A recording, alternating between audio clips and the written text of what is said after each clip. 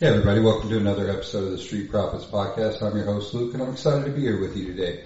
So we have a guest here today with us. He's a friend of mine named Marcus that I've met through church groups and such. We've done a couple together, and brought Marcus on with us today because he has a very, very powerful testimony that I'd like everyone to hear, and maybe sharing some of the spots and things that he's been through in his life. Maybe it could help someone listening to this podcast. So with that being said, Marcus, welcome. Hey, thanks, Luke. I appreciate the warm introduction, man. I just have to say that it's honestly an honor to be here. I've been listening to your podcast since we started Freedom together back in March, and it's been a real helping factor in my life, as I continue to go through my day to day, Yes, sir.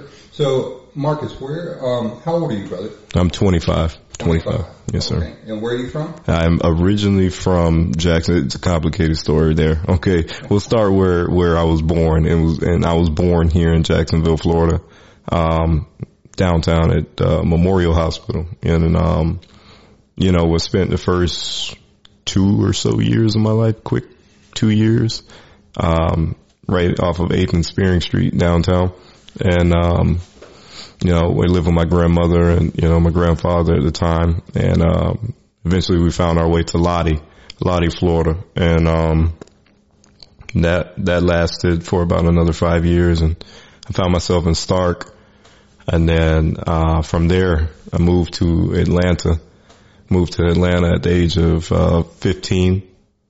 I'll backtrack a little bit. I moved to Tennessee as well, Mount Juliet. Let me mention that. That was a brief stint in the life. It was from about 6 to 7. Okay. Yeah. So you made it all over around the South here. Okay. Yeah. Been across the Southeast, not to mention, I shout out Greenville, South Carolina as well. That was an interesting time in my life too.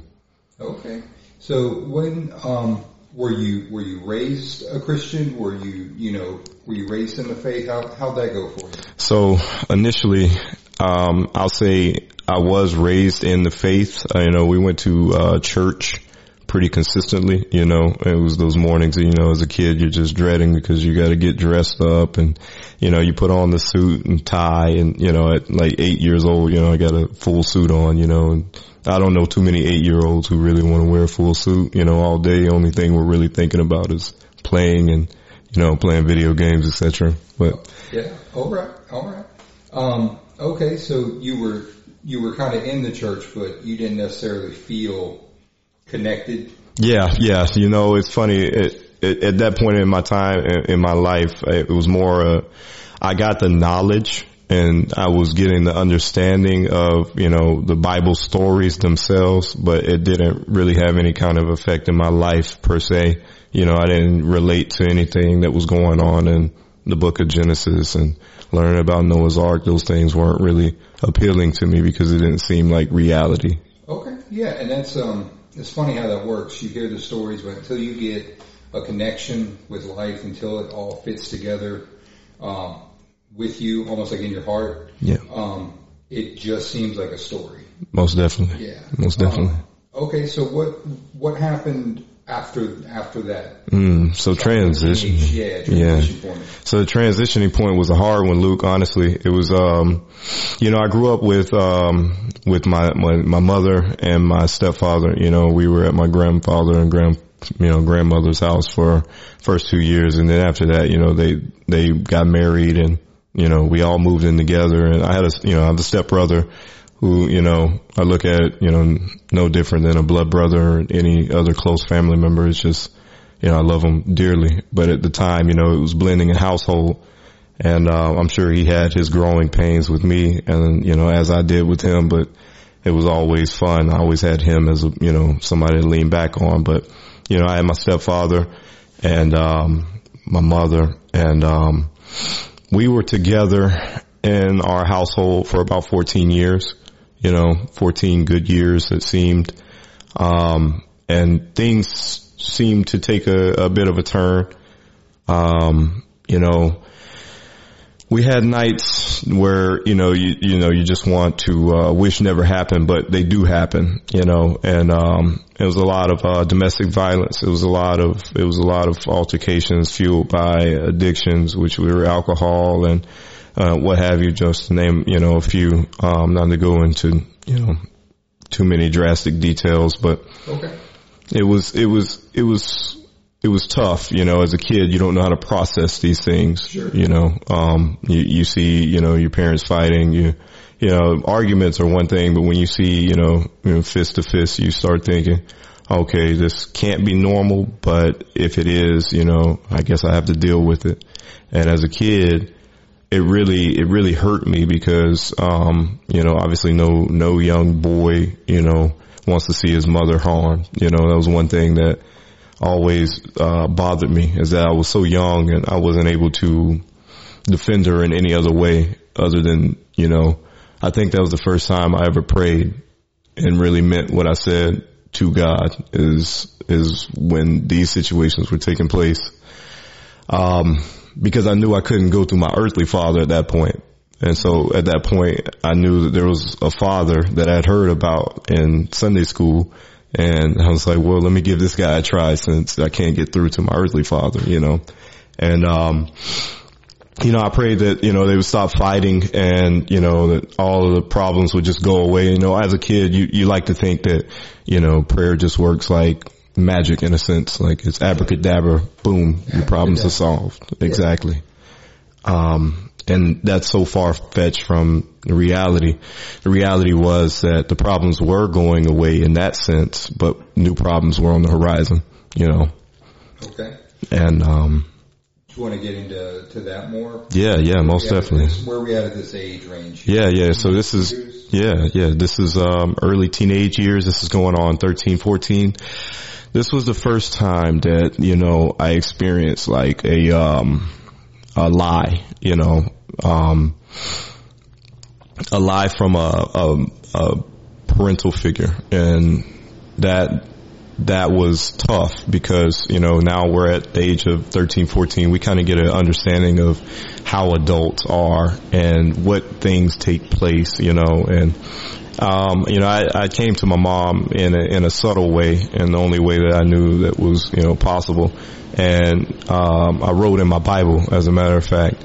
We were going to, a Seventh-day Adventist church in Stark, Florida at the time. And, one day during the service, I was just writing, because I felt something wrong in my spirit. And upon that, I wrote based on how I was feeling. And I felt like my mother was not being honest with my dad, at that time. And I wrote in there, and it was in the back of the Bible. It was strange how it played out, but I wrote, I felt like my mother is cheating on my father, essentially is what I wrote in that. And, I really to this day don't know quite what possessed me to do that, man, other than, it's God, it's God convicting either my mother, my father, whatever is going on, but God's working his way in something, because there's no way that a 13, 14-year-old would just do this in a non-confrontational way, It's in a way that only God could set up, because it's in my Bible too. So that means, somebody's got to be opening that Bible. Somebody's got to be looking through it, and, they find this, and I can only imagine how my mother felt on the other end of that. To this day, we haven't really spoke on that. And then, I pray for the day that we get a chance to. But that was a crushing moment. We talk about like what we're going through in our crushing group now with me and you, and everybody from our journey. But that was a moment where mom sat me aside later on, and she did confront me about what I wrote about. And I was sitting in the Walmart parking lot in Stark. So, maybe 20 cars were there at the time. It's really open, really empty lot, man. It's not a lot of people in this town. But, she says, son, you think that I'm cheating on your dad? And, I said, nah, it was reluctantly, it wasn't something that you just want to just say, yeah, mom, I do, it was like a whimper, you know. It was, yeah, you know, it came out, and it needed to come out, because that moment that it did, her eyes flooded with tears, you know, and it was almost as if like, yeah, you're on to me, and I appreciate you for putting that out there, because it's been such a weight on me too. Okay. But rather than admitting it, you know, for whatever reason, you know, she denounced it, and it carried on. Let's skip forward a little bit from that moment. You know, they eventually met each other with ultimatums, divorced and such, and you know, we moved to Tennessee at this time, and then we came back. It was just like it was kind of like a bouncing back and forth kind of thing at this point. And I may have my timeline a little obscure. I apologize if I jump around. That's okay. But sometimes it's how these feelings and emotions hit you, and yeah, you know, you go through what's important now compared to what was important then, and a lot of times we reflect so much on this stuff that we just don't fully even understand ourselves until we get in these situations. Yeah. So that was the catalyst for when what you knew as a family nucleus was no more. And did that send you off in a path to bad patterns yourself? Yes, most definitely. Okay. I feel like this is a natural thing that we do as humans. We seek out what we don't have, and in any shape and form that it can be. Mine was family. And at the time, you know, the only kind of family that I seemed to find was in the streets, you know. And this was in Atlanta, Georgia. You know, I'm 15 years old at this time. And, you know, I was involved in street activities, you know, gang life in high school. And, you know, the times that I was in school was just to be there, just to show up and show face and show off a new outfit, honestly, because outside of that, my life was, you know, running around Atlanta with, you know, my boys, man, getting into trouble, man, you know, name a few, you know. I've been in many of situations that I never foreseen myself in, you know, in that moment. You can't tell yourself that, though. You're just living life, you know. It was a time when, you know, I went to go buy a gun, right? It was a pistol. It was a pistol. It was an ever elusive pistol. And I say it's ever elusive because we were robbed 3 times trying to purchase this gun. You think that, you know, you learn your lesson, you know, after, you know, first or maybe even the second time, but no, there was multiple occasions, you know, again with the Walmart, right? This is Atlanta Walmart, so it's a little more populated, so a little more witnesses, but either way, the transaction took place, and my friend, who, you know, God bless his soul, man, you know, he's not necessarily my friend now, but, you know, was a friend at the time. You know, he gathered up our money, and he went into a car and came back with a book bag, and the book bag had, like, you know, the gun in it. And, you know, we opened up the book bag after the guy who came to, you know, sell us the gun drove off, and there were soup cans in there. You know, it's Campbell's Chunky Noodle Soup, man. And definitely not what we were after, but at the time, you know, it was definitely a humbling experience. And there was multiple, you know, times after that. And, you know, I even did some spoken word on it later on in life when I was like reflecting on what took place. Okay.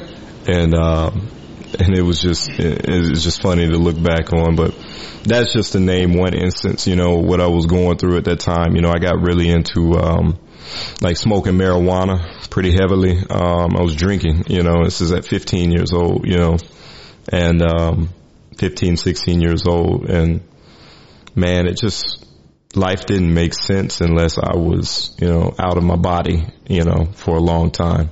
Sure. So I would say, you know, from listening to this, I would say you were searching for something that you were missing in the family, and you thought you had found that in the street life. Yeah. But as you were in the street life, you still didn't feel fulfilled with that. So then you started to numb the pain of that missing feeling with drugs and alcohol. That sound about right? Nah, man, you have a really good way of summarizing exactly what I was trying to get at, man. That's great. That's spot on. From that. How long did you go through that? That was a rough period of about 4 years. Okay. 15 to about 19, yeah. Okay. So now you're square into adulthood. Yeah. And none of that has worked out for you. Yeah, nah, you keep falling flat. I keep falling flat on my face. I'm left empty, still searching, moving back and forth, from Atlanta to, Jacksonville, trying to find my way. At a certain point, I think I was like 18 years old, 17 and a half, 18 years old. Something came over my spirit at that time, and I didn't know it was my spirit, obviously, because again, I'm lost in the sauce at this point, Okay. But something told me that I needed more discipline. It was the strangest thing to me. It was just, I woke up one morning and said, you know what, where I'm living at, my mom, we're not getting that discipline that I had. I need it. I need structure. Okay. I sought after it. So I sought after that structure. That was the first step into, I think, really cleansing my life up, and it's not by myself because it wasn't my direction by any means, but I go back and I stay with my stepfather, seeking that same structure. And I get this kind of like understanding that, well, you're an adult now, the structure is created by you. You are the structure at this point. So I still dabbled in street type of, activities, to say the least. And, it was just, it was a learning curve at that point from 18 to about 19. And, I eventually graduated, and I got kicked out of my stepfather's house. And that led me to a little bit of resentment towards him, and, I moved back to Atlanta and, had a falling out with my mother too. So now here comes the isolation period, here comes the point where I'm out in, Greenville, South Carolina, because I took a job there because I wanted to get away from all of the problems, all of the negativity, but things that I had created and things that had been dealt to me, and, I just went out there to try to get a fresh restart. And I think God was really working on my heart there, because had I never gone to South Carolina, had I never taken the job that I did, had I never, been staying at this extended stay that I was staying at for that time period, because, my company was providing me with a short-term housing until, I got my own place and was on my feet. Had I not been at the extended stay, I never would have came across, and people think I'm crazy when I say this, but it's okay. An angel that night, there was an angel one night in South Carolina, man, who called me by name. I was in the lobby of this extended stay coming in from a long night at the job. I stopped by Ale House, had me a drink or two, and I came into the lobby. He says, "Marcus." And I look at it. I'm looking around like, I don't know anybody here. I'm Greenville, South Carolina. Again, I have no family in this place.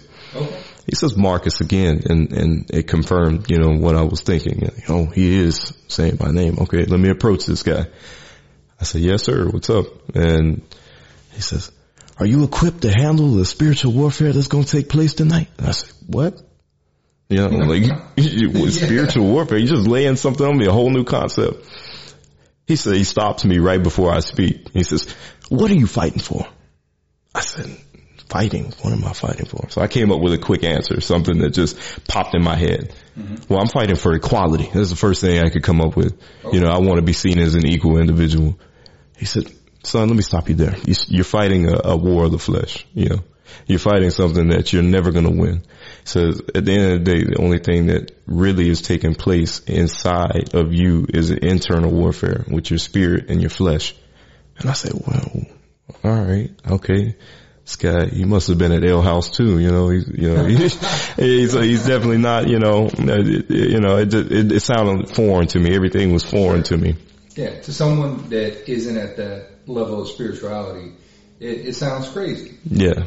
Absolutely. You found this crazy guy talking to you at the lobby. Yeah, in Greenville, South Carolina, and I'm just sitting here like, okay.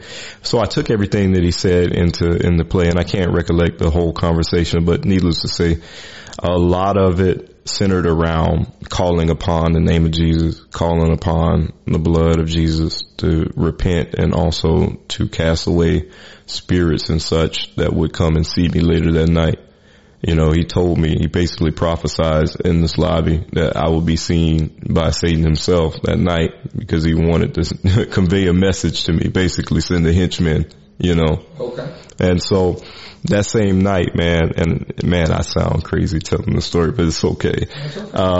Check this. If it's what happened. This is, I wish I could make it up, because sometimes, it just doesn't seem, real, but I lay down in the extended stay, I'm sleeping, around like 1 or 2-ish, I'm finally getting to a point where I'm comfortable enough to fall asleep. I'm still kind of anticipating what he's saying, but then, I chop it up as just, just crazy talk, honestly.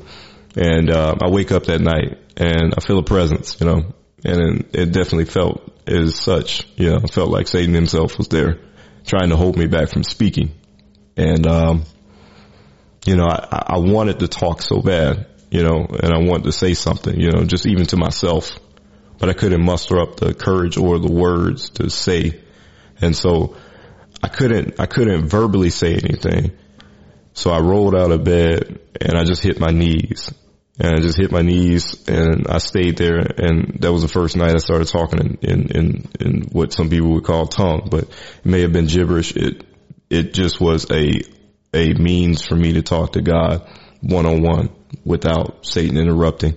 And that was a really powerful moment in my spiritual awakening and understanding that I was called for much more than just what I had been doing prior to leading up to these dark roads that I had been down. Finally got a glimmer of light, and with that light, man, I took it and I kind of brushed it off for a little bit. You get these moments in life where you're like, okay, all right, God wants to talk to me, and he gives me a little bit of power here and there, but he doesn't actually need me. He doesn't want me to be in this army. You start doubting.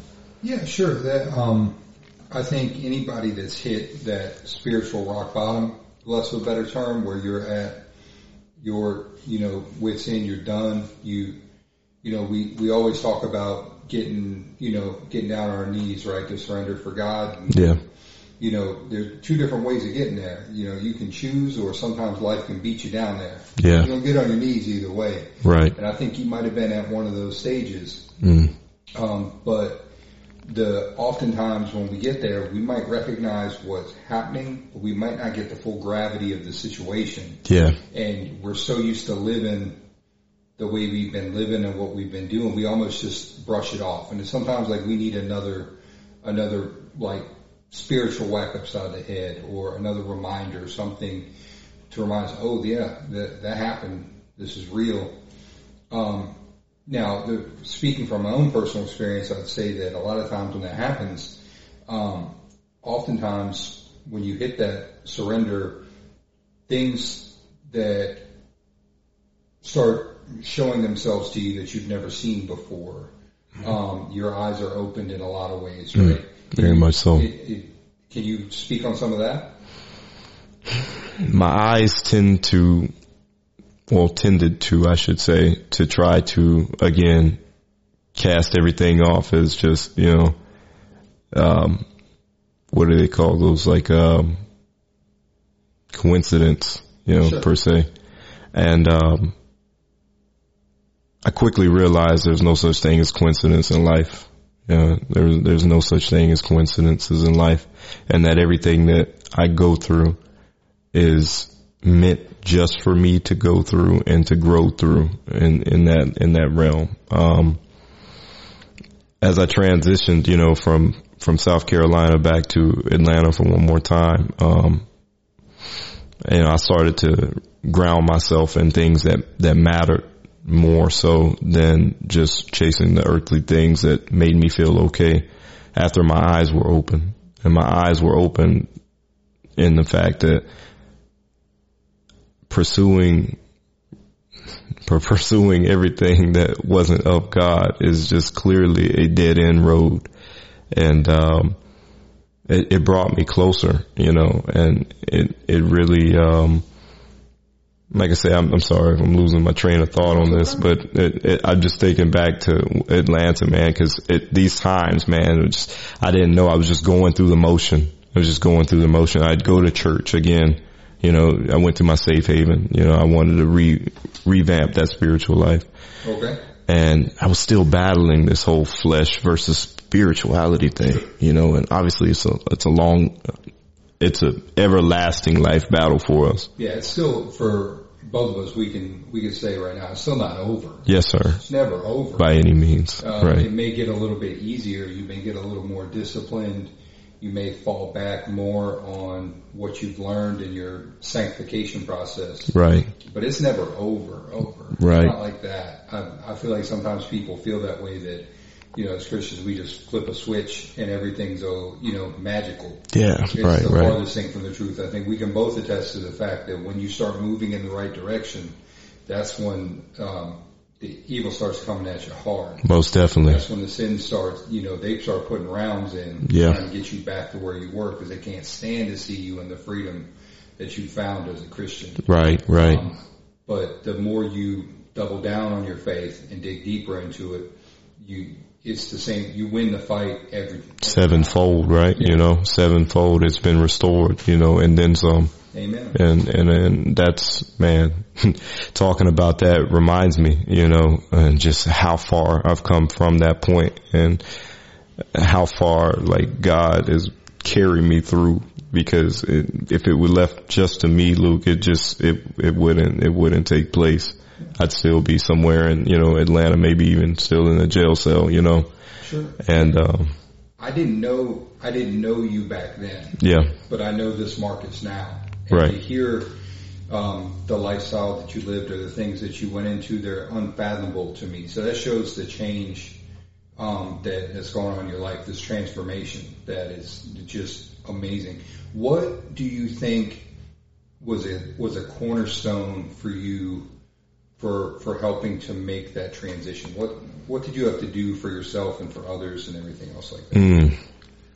Outside of going to jail, that was a big one, right? So that was an awakening moment for me.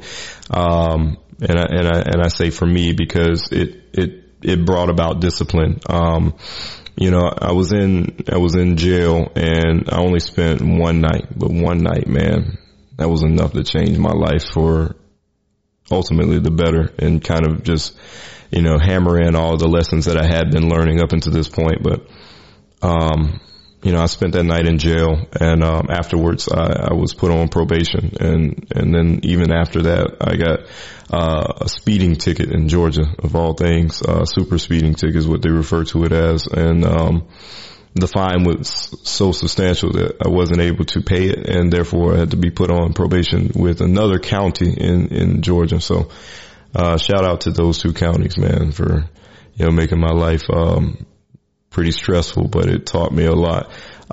So being that I was on probation with both of these counties, right, I had community service to adhere to, 114 or so hours. And, so every morning I would, wake up around 5:36 to get ready to go to, community service, and I would go pick up litter on the side of the road, and during that time it was kind of like a quiet time, not too many people talking, not too many people, conversing. And if they are, it's not necessarily anything positive, and you don't want to engage in it most likely, Sure. Yeah, that makes sense. And so, I created a routine to where when I was picking up trash, obviously there's a lesson to be learned about, not doing the wrong thing, but also it was also another lesson of not littering too, cause you see how just destructive it can be. From that point on, I never threw anything outside of a car at all. And still to this day, I carry that same philosophy. I will walk the extra mile, bro, to get to that trash can before I allow it to touch the ground. But, to get back to the story of the discipline that was being created was me getting up at, 5:36 in the morning, going to community service at 7, spending 4 hours there, having about 30 minutes to myself to get dressed and to go to work because I still had to, provide for myself at this point. And I was working as a restaurant manager, fast food joint. And, I was there from 1 o'clock in the afternoon to about 11 or 12, give or take, the weekend, probably 1. And, I had about a 45-minute commute. So altogether, I spent about, an hour and a half on the road throughout my day, 4 hours doing community service and another 8 to 10 hours working.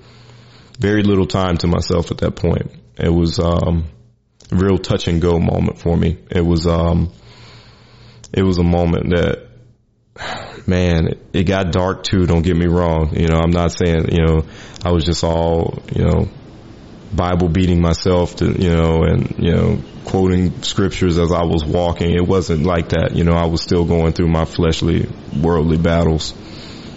But throughout all that, on the other end of that, it taught me to value my freedom in not only just this world, but in the spiritual realm itself too. Because when you're free in this world, you can also be free in the spirit. You see, we get these confines that try to hold us in, right? These institutions that want to take away your freedom to make you feel like you're trapped, right? Obviously, I put myself there. I put myself in there, and spiritually and physically. I had to deliver myself from the physical, but I couldn't deliver myself from the spiritual. The spiritual portion of it was my discipline that I had created by doing this routine over and over and over. I said, well, if I can give the state of Georgia this amount of time every day, what is it to give God 30 minutes, an hour out of my day and to carry that on? And, that just kind of manifested from there and grew. It grew from that point, man. But, to go back on it, I had to wipe away a lot of the negativity, which meant that I had to go back to what really started it all, which was the separation of the family, etc. So it was a forgiveness factor that came into play. Okay. And forgiveness. Yeah, and forgiveness. Yeah, I had to forgive my mother. I had to forgive my father. And I think most importantly, I really had to forgive myself, because I knew all of the things that I did were wrong up until this point in my life, as far as acting out on the parents, and, taking advantage of situations, harming myself by, putting intoxications, and just, man, you really have to start with the core, and that's yourself, because if you don't forgive you, how is anybody else going to at any point in life, and how are you to give the forgiveness if you can't, take it for yourself, and so that was a big moment for me to really take in that forgiveness, man. How does that tie into your Christian faith, the idea of forgiveness? Oh man, it ties in by just, first and foremost, like I said, forgiving my mother. So with my Christian faith with that in play, right, I got a lot of replays in my head of what I did wrong, right? These what I call rewind moments, right? Sure. And so with these rewind moments in your growing Christian faith, you get convicted. And I don't know, I can only speak on myself, but in these moments of conviction, it'll be like 1 o'clock in the morning, and I'll just start bawling. I'll start crying, to myself, and I want to call. So I'll call up my mom. Hey mom, you remember when I was 15 and I did this and you know, and how it made you feel? And she'd be like, boy, are you crazy? You good? You all right now? You know, I'm like, no mom, I'm good. I'm even better. I just want you to forgive me for this because I am so sorry, you know, and I'd make these apologies that would just, this was going on for a span of, 3-4 months, man. She just get random calls from me and it'd just be, you know, I just, you know, apologize to her, you know, for things that I'd done wrong. And it was great to get that weight off. You know, it was great to acknowledge my faults. It was great to understand that I can, you know, take this chip off my shoulder and, you know, I can walk light now and I can work on going forward, not putting myself in those same predicaments again, not going to the extreme that I would go to before, you know, in the sense of disrespect, in the sense of, you know, lying, you know, whatever it may be, you know, it just like you said earlier, you know, we don't fall back as far through our sanctification. So now I had realized, you know, my faults, and again, they were replaying, and this lasted, man, this was a period for about a year where any and everybody, family members, friends, you know, random people, you know, I work with, I would get these moments of conviction and I would just literally call them, text them, whatever it may be in that moment and apologize to them for exactly what it, you know, had taken place, that I felt like I had wronged them or, you know, done them wrong. This went on with whoever and whenever, honestly. So if you got a random text from me about 3 years ago, you know, anybody listening, I'm sorry, you know, again, you know, but yeah, man, that forgiveness was a big step for me.